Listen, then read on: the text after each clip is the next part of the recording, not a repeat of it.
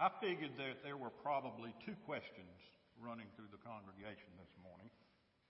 For those of you who look at the lectionary each week, you may have noticed that the full gospel passage for this week is not being read, just part of it. Of course, for most of you, is the second question is, what is he doing up there? Well, I can't answer the second question. That's up to Will. But I can't answer the first one. You see, last year I was getting ready to give the message in the well, and Johnny Tanner told me that my sermon ought to be like his snooze button, 9 minutes.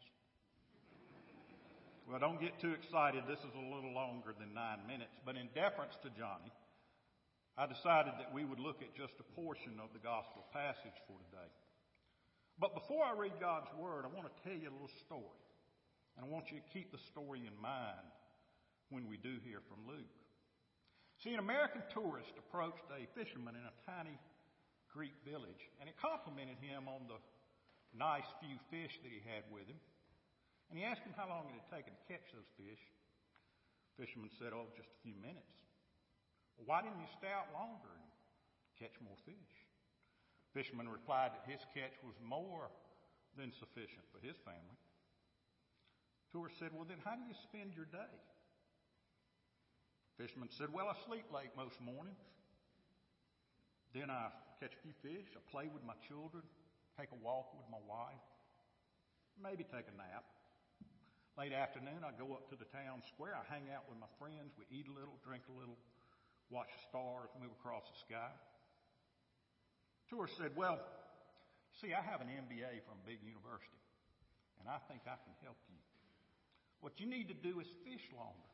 Catch more fish that you can sell. You can buy a bigger boat. Then you can buy more boats. Then you'll have a fleet of boats, and you can cut out the middleman and sell directly to the processor. Then you can buy the processor and then buy the distributor. See, then you'll control the product from the sea to the table.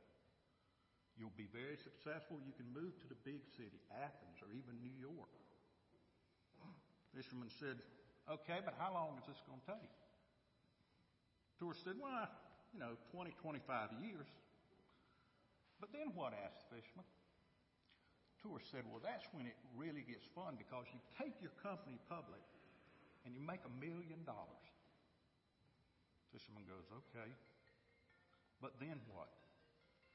Well, that's where it gets to where you can retire. You can afford to move to a tiny village. You can sleep late, catch a few fish, play with your grandchildren.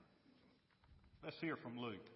We're hearing today from Luke 12, verses 32 through 34. In Luke 12, Jesus is teaching his disciples. He tells them, don't be afraid, little flock, because your Father delights in giving you the kingdom. Sell your possessions and give to those in need. Make for yourselves wallets that don't wear out, a treasure in heaven that never runs out. No thief comes near there, and no moth destroys. Where your treasure is, there your heart will be too. This is the word of the Lord. When we were in grade school, we learned about future tense. I'm here today to talk about tense future. It's the way we think. We're always worked up, worried about the future. But that's not the way Jesus thinks. Jesus talks about the here and now. Your Father delights in giving you the kingdom. When? Tomorrow? No.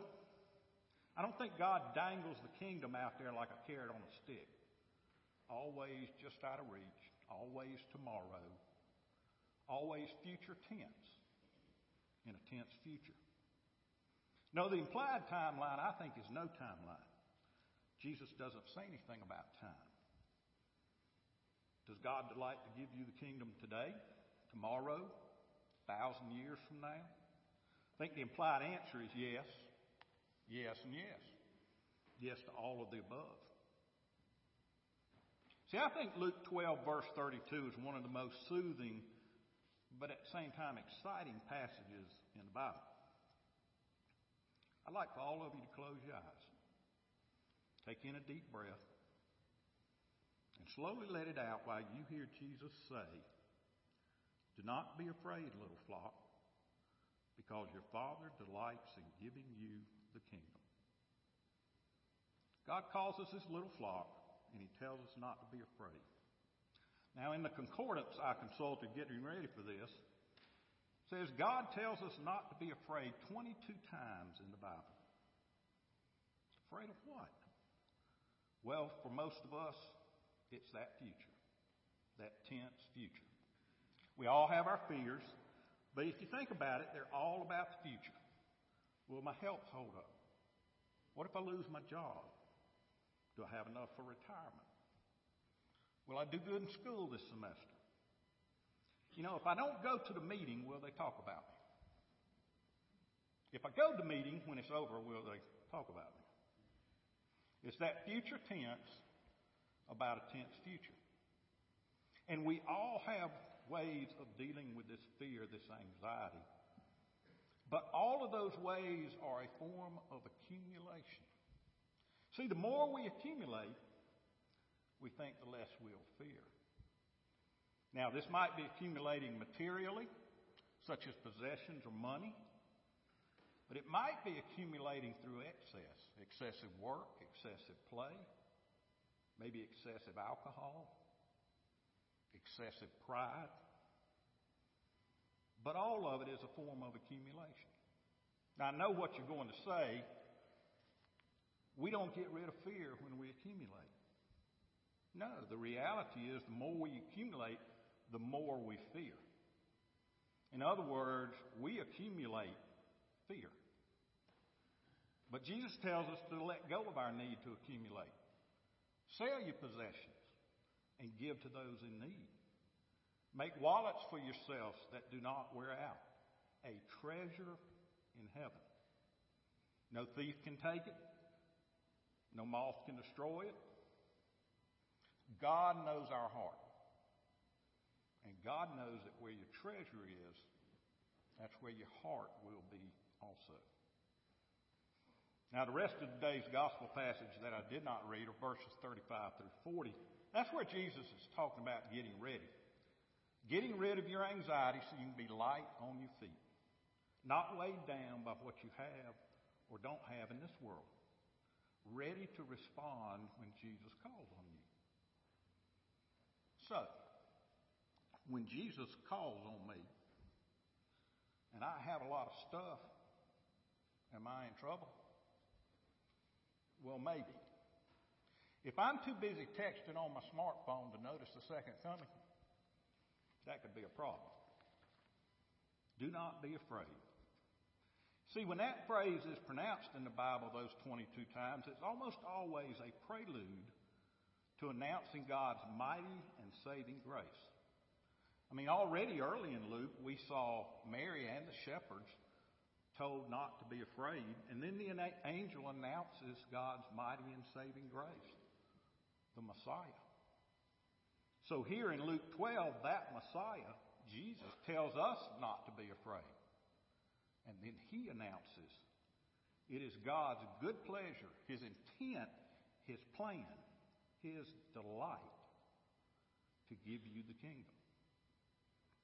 So if you accept this grace from God, then you can indeed resist the seduction of accumulation, not fall prey to constant anxiety about worldly needs. You can share your wealth.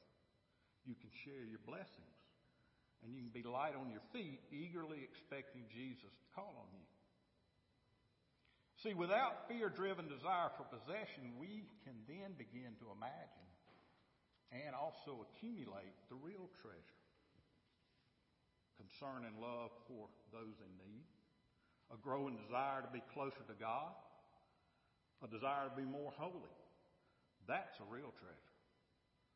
And it's where it will not wear out, and nobody can take it, and nothing can destroy it.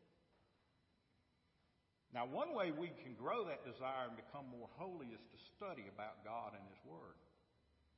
Someone once told me here at Central that I should have been a theologian. I said, I am a theologian. Theology is the study of the divine. We are all theologians. So how do you build that treasure in heaven? Let me ask this. Would you commit 45 minutes a day and 1.5 hours on Tuesday or Wednesday each week for about 30 weeks to deposit a large amount of money in your bank account? How much more are you willing to have that same commitment to gain holy treasure, to deposit a large amount in your heavenly account? See, here at Central, we have a plethora. It's just a fancy word for a bunch, but it sounds better. We have a plethora of long-term Bible studies starting in September. We have Disciples 1. We have Fast Track Disciples 1. That's Johnny and Hank teaching Disciple 1 on energy drink. We have Christian Believer, and we have Jesus in the Gospel.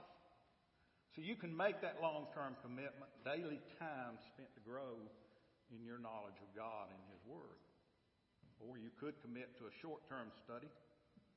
You can certainly commit to spend more time at home reading Scripture and in prayer. And you can commit to mission work locally or far away. You can help build a bed for a child, help put a roof on a dilapidated house. You can work at the Manor House. All of this accumulates a treasure that will not wear out. See, one of the greatest gifts of the church is communion, because it says we are all seated around this common table. We all share in God's grace. And unlike our worldly accumulations, His grace has no expiration date. I invite you to join me at the table. Leave your anxiety outside. It is God's great delight. It's His great pleasure to give us the kingdom. When? What's wrong with today?